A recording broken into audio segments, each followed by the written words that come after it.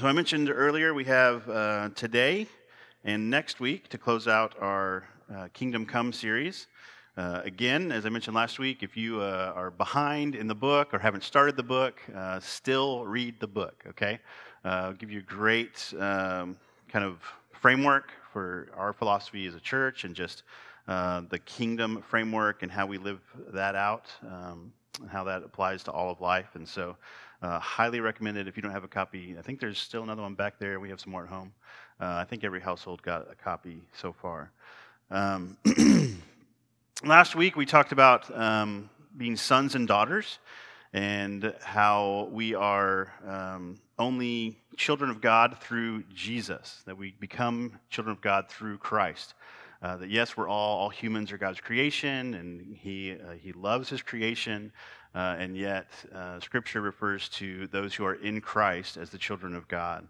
That means that we have been adopted, as I mentioned a moment ago, that this adoption comes with full sonship, and this is not a slight on daughters, but in the context of Scripture, the sonship meant that the adopted sons received a full inheritance, and so both sons and daughters of God in Christ receive the full inheritance of the kingdom, are co-heirs with Jesus Christ.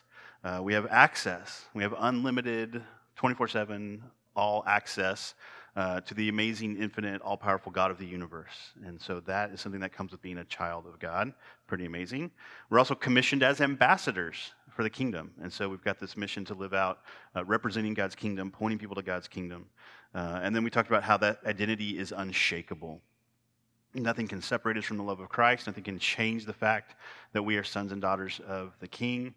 And so that gives us confidence. That gives us a victory that Christ has already secured. Even though we face trials and tragedies and go through things that are difficult, we know that eternally we are secure and our identity is unshakable. So that was last week. This morning, we'll continue to look at our roles as kingdom people and the fact that we are sojourners and exiles. Our call to worship referenced this. We heard that we are still sojourners and exiles. I say still because our text this morning is an Old Testament passage, but the call to worship was a New Testament passage. So in case you're thinking we're not sojourners and exiles anymore based on Jeremiah, which we'll talk about, we are, because 1 Peter in the New Testament also said we are, as believers, we're foreigners, we're aliens, we're sojourners, we're exiles in this world. This world is not our home. Philippians 3:20 says our citizenship is in heaven. And yet we still reside here, right? We are physically still on this broken world.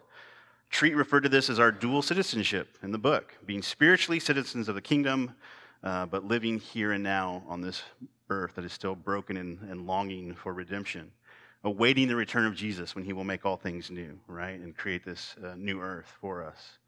It will be a better, more fulfilling fit for us than anything that we have ever experienced or think we can find in this world. The thing that we long for but can't find in this world, the new earth and eternity with Christ, will fulfill that. C.S. Lewis reasoned it this way: creatures are not born with desires unless satisfaction for these desires exists. He goes on to write, if I find in myself a desire which no experience in this world can satisfy, the most probable explanation is that I was made for another world. So if I have a longing or desire in myself, there must be satisfaction for that desire. And if I can't find that satisfaction in this world, then it must be in another world. And that's just a philosophy that C.S. Lewis was writing about as he was experiencing Christianity and kind of discovering Christianity. Not that he discovered it, but for himself, if that makes sense. As he realized the truth of Christianity, that's what he stumbled upon. We were made for another world. We were created for eternity. And we were created for eternity to worship God for eternity. And we were created for the kingdom of heaven. So what does that look like in the meantime? We talk about this all the time, right? We have a kingdom framework. We seek the kingdoms, our first value in Missio Dei. And so what does that mean if we're not in the new earth and we're supposed to live in this broken world, the not yet part of the kingdom that we live in as sojourners and exiles? Well, God's word speaks to this. And so let's look at Jeremiah 29, 4 through 9. Jeremiah 29, 4 through 9. He says, thus says the Lord of hosts, the God of Israel, to all the exiles whom I have sent into exile from Jerusalem to Babylon, build houses and live in them, plant gardens and eat their produce, Take wives and have sons and daughters. Take wives for your sons and give your daughters in marriage, that they may bear sons and daughters. Multiply there, do not decrease. But seek the welfare of the city where I have sent you into exile, and pray to the Lord on its behalf. For in its welfare you will find your welfare. For thus says the Lord of hosts, the God of Israel, do not let your prophets and your diviners who are among you deceive you, and do not listen to the dreams that they dream. For it is a lie that they are prophesying to you in my name. I did not send them, declares the Lord. So the context of these verses has God's people displaced from Jerusalem to Babylon, literally in exile, physically in exile from the place that they had established for themselves, that God had put them in. They're in a pagan land, an unbelieving, anti-God place. But all believers today live in exile in the sense that our allegiance is to heaven, our real home. And we're not there yet. So we're not living in our forever home, the place we are created for. Earth, in this sense, is our Babylon, right? If we look at the context of Jeremiah and look at it today and say, they're in exile in Babylon, we're in exile in this world, this broken world around us. We live as exiles until God calls us home out of this world. With that being said, the first things I want to mention for God's people in exile are the two big temptations, which we find in Treat's book, that living in exile can create. Our temptations in exile. The first one is separation. The first temptation we face in exile is the temptation to separate. This is different than living distinctly from the ways of the world while living in the world, and we'll look at that more later. What we're talking about here is the temptation to cut off relationships with the lost people around us, to try to live in kind of a Christian bubble that never interacts with the world around us.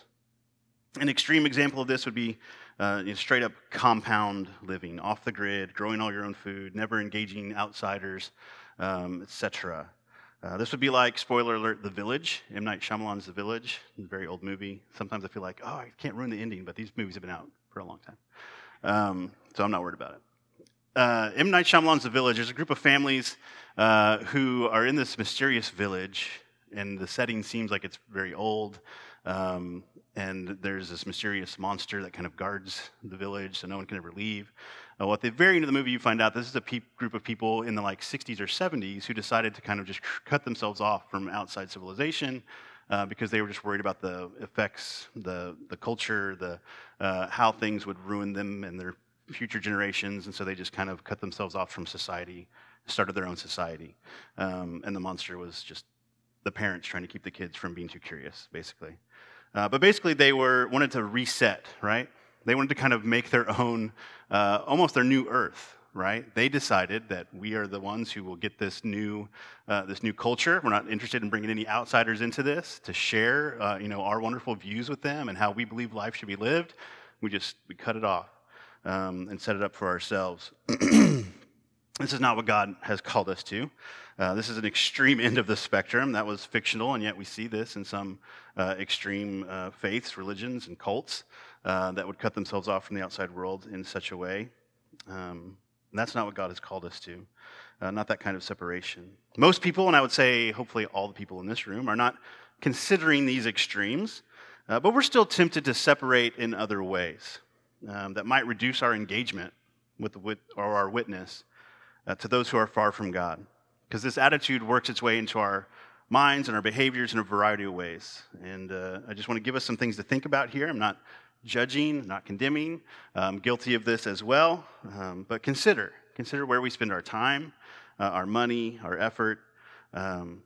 Weigh the options when you're looking to kind of hire someone or a service for something.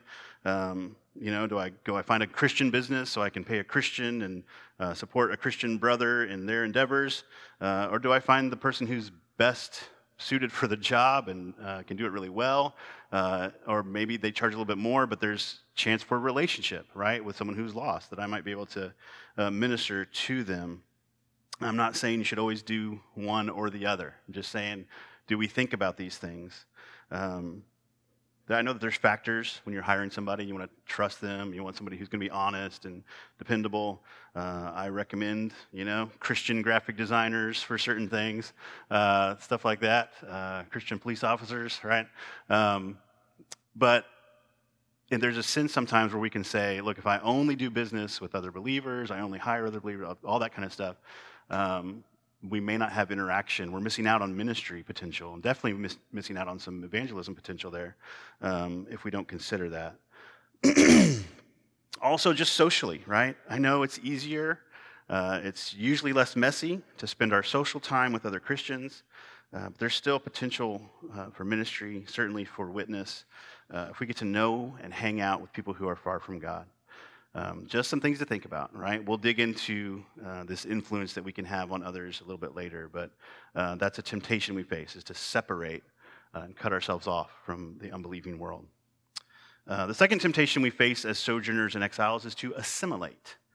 So the first temptation is to separate. The second temptation is to assimilate. Assimilate is just to become a part of, just to seamlessly blend in and become a part of something else. So if separation is cutting ourselves off, then assimilation is living indiscernibly from the world around us. Not just embracing the people who are far from God, but their values, their idols, their priorities, their goals, their standards, and becoming just like them, living no differently than them. Again, there's kind of a path of least resistance here. Just like there's kind of a path of least resistance sometimes with saying, man, it's just easier to hang out with my church friends. I totally get that.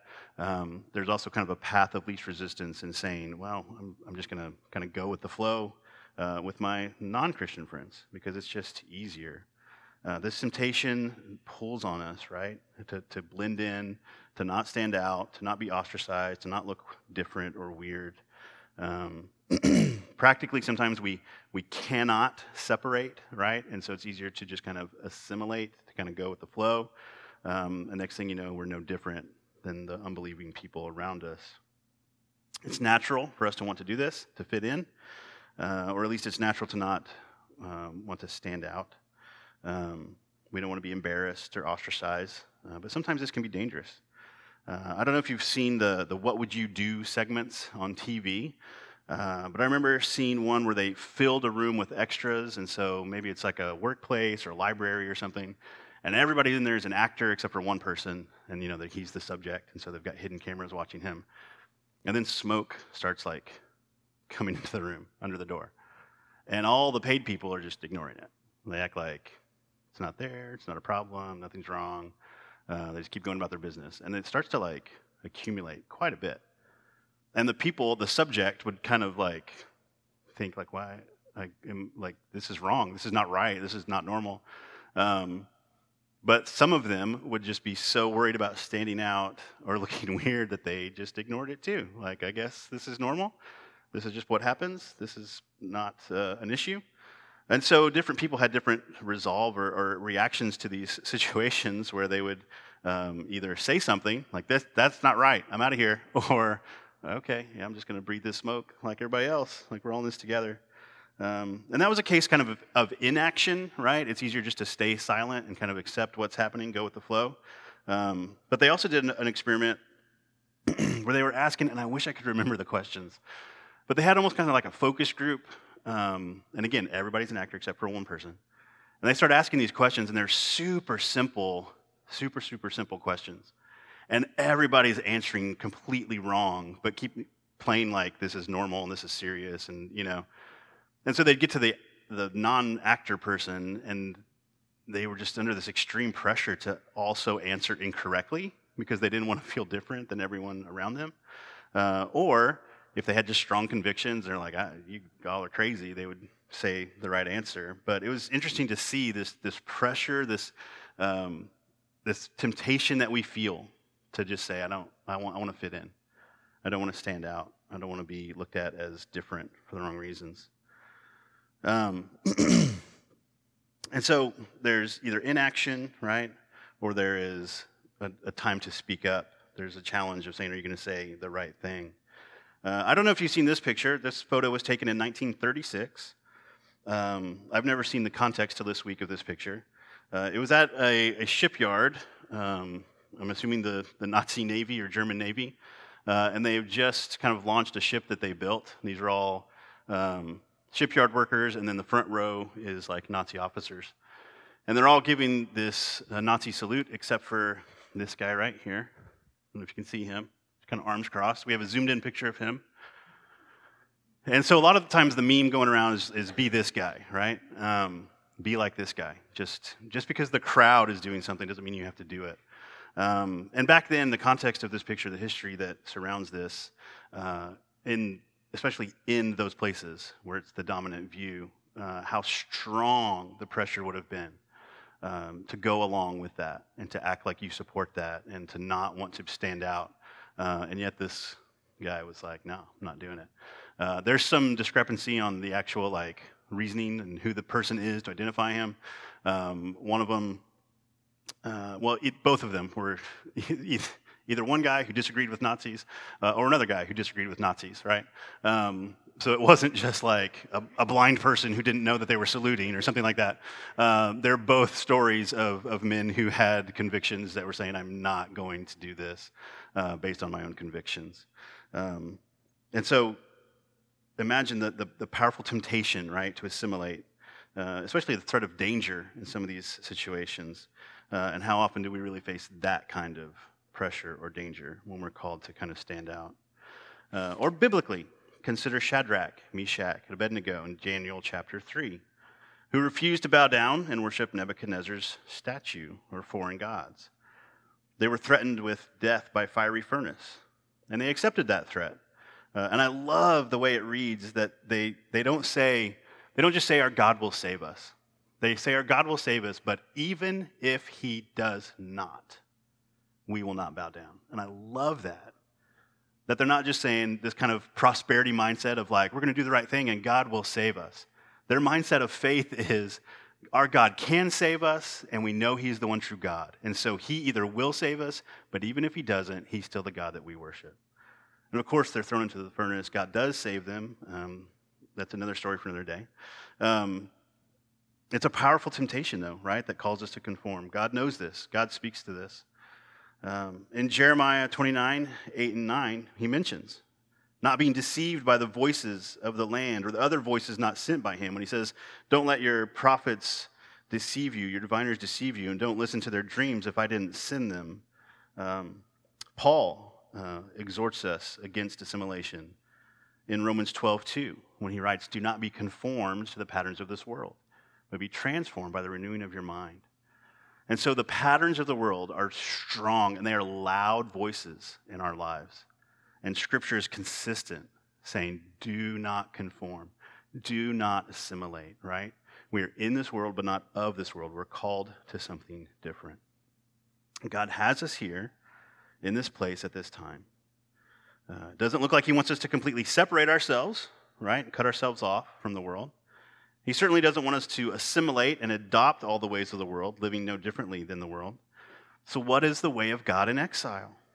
Well, with God's kingdom comes a kingdom way, which is usually different than what the world would offer or expect. And we'll find our kingdom way by considering our calling in exile. Our calling in exile. What is our calling in exile? We can see here in Jeremiah 29, starting in verse 5. Build houses, live in them, plant gardens, eat the produce, multiply, seek the welfare of the city where God has sent us.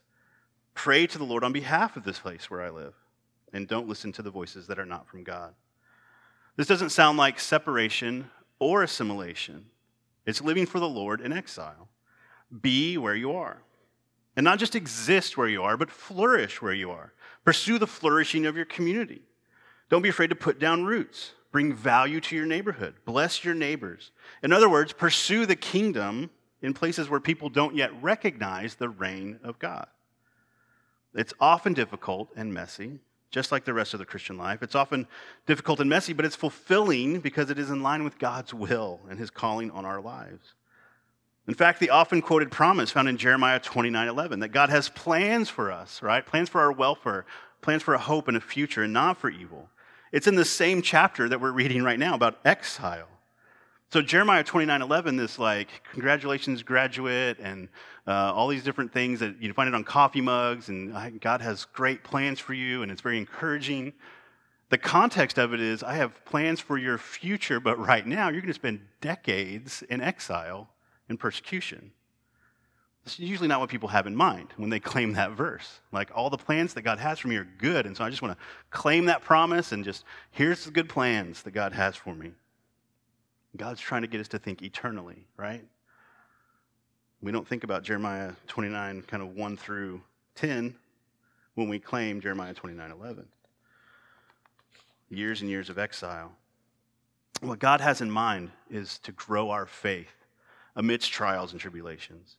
Not by having us hunker down with an us versus them culture war mentality, but how can I bring value to my community and pursue the welfare of my city while staying faithful to God? And just like we discussed with pursuing justice, we aren't to be neutral and stay out of things. We're to have a distinct transformational presence in this world. This is faithfulness in exile, not just be quiet and don't make waves. Our presence and our devotion to the kingdom should make an impact. Treat writes that faithfulness in exile means to be set apart from the city while being present within the city. He goes on to say, wherever you are, be present. Let your light shine. Seek the peace of the city that God has called you to in this season of life. I mentioned Shadrach, Meshach, and Abednego from Daniel 3, refusing to assimilate. We also have the example of Daniel himself in the book of Daniel, who worked for the good of the place he found himself in, and yet living distinctly from them, refusing to defile himself by eating the king's food, and later continuing to pray to the one true God, despite it being made illegal and punishable by death. This is where we get Daniel in the lion's den. He was in a place, a foreign place, an unbelieving place, and yet he stayed faithful to God despite the threat against him. He had a transformational, distinct presence there. This is present in the world, but still distinct or set apart from it. How else will the church impact the world? How can light be effective if it never encounters darkness? We're called to holiness, right? You shall be holy as I am holy. God said this in Leviticus 11, and Peter quotes it again in 1 Peter 1. So again, it's not this, that's an Old Testament verse. That doesn't apply to us. Peter calls on it. He calls back on it, right? And he says, God said, you are to be holy as I am holy. Holy means set apart. It doesn't mean geographically set apart. It doesn't mean to cut yourself off from the places around you. It means your purpose is set apart. You've been repurposed in Christ, completely other. Your purpose, your goal, your aim in life, your identity is other than everyone around you because you are holy in Christ Jesus. And our holiness, our reason for living, the meaning of life for us in Christ should be on display for everyone to see.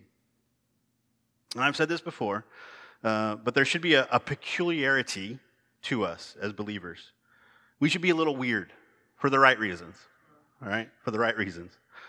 It's a little off to remain hopeful and joyful amidst tragedy. It's a little off to give our hard-earned money to the church. It's strange to love our enemies and turn the other cheek. It's odd to devote so much time to being with our spiritual family and prioritizing them and living sacrificially and selflessly. We should not sacrifice this distinction on the altar of relevance. Should we engage those far from God and cultivate relationships with them? Absolutely. But should we compromise our convictions to avoid offending their values? Absolutely not. Our views in Christ on the unborn, on immigrants, on gender, on marriage, on social justice, etc., they're not determined by us or the voices of the land or the world around us. Our views on these things have been determined by the Lord. That's why God warns us in Jeremiah 29 to not listen to the voices that he didn't send. There are a lot of voices vying for our attention. A lot of voices representing different platforms, different beliefs, different views that are contradictory to the ways of God. This is called pluralism. Treat refers to this in the book. He says we need to recognize pluralism because we need to be aware that there are multiple sources of authority, quote unquote, to the people around us. Different religious views that are present in our nation and our community, but we do not esteem them all as valid and equal to Christianity. That's called relativism. Relativism is the idea that whatever you believe is fine for you, and whatever I believe is fine for me. Christians do not have the luxury of relativism. Christ said that he is the way, the truth, and the life. So it's not okay for us as Christians to say, Christianity works for me, but whatever works for you, good for you. Scripture doesn't allow for that. Christ didn't allow for that. And yet we need to recognize that. We need to be respectful of that, but not to honor or affirm these other beliefs. Our calling is to acknowledge and recognize these competing voices while staying faithful to the Word of God. So we are set apart, we are different, because to paraphrase Treat again, if we are no different from the world, then we have nothing unique to say to the world. And can I add that while our message may be offensive, our attitudes should not be. 1 Peter 3:15 says in part, always being prepared to make a defense to anyone who asks you for a reason for the hope that is in you, yet do it with gentleness and respect. Let Christ be the stumbling block, not your attitude or your ego. Faithfulness, then, as sojourners and exiles, in staying true to God's calling on our lives, it's pursuing the good of where God has sent us, but with distinct, set-apart values and beliefs, and sharing the truth of God's word with gentleness and respect. This is how we share in the mission of God as ambassadors for his kingdom in exile. Let's pray. God, thank you again for calling us out of darkness into marvelous light. Jesus being the light of the world. In Christ, Jesus declares us light in the world. That we are salt, we are light. And that's why we have not been plucked out of this world the moment that we surrender by faith, but we are left here as ambassadors, as witnesses, as salt and light in a place that needs salt and light. We're surrounded by darkness, and you've called us to push back the darkness, not to hide, not to cower, not to just hunker down until Jesus comes back, but to advance the kingdom, to pursue the kingdom, to live faithfully in exile. Because God, yes, you've called us, you've set us apart, and yet we don't know who else has been is going to be there. Who else is going to be there at the end? We don't get to decide that. So it's our job to bring people along with us, to share this gospel, to point them to Jesus, that you might draw more people to yourself, that the family of God might increase, that the kingdom of God would advance, that hearts and minds would be surrendered to Jesus. You give us the kingdom way, the not yet of the kingdom, so that we might live it, we might display it, so that others might get a sense of it, a taste of it, and realize as that light comes on, as the Holy Spirit convicts and gives faith to believe, God, that others would understand that they are in darkness and need to step into marvelous light, that you are calling them to faith. And so you have given us this testimony. You've given us this hope, this joy, and that we are to give reason for it with gentleness and respect, with kindness. So God, may our understanding of your grace be may it increase, God, and may our extending of your grace increase as well.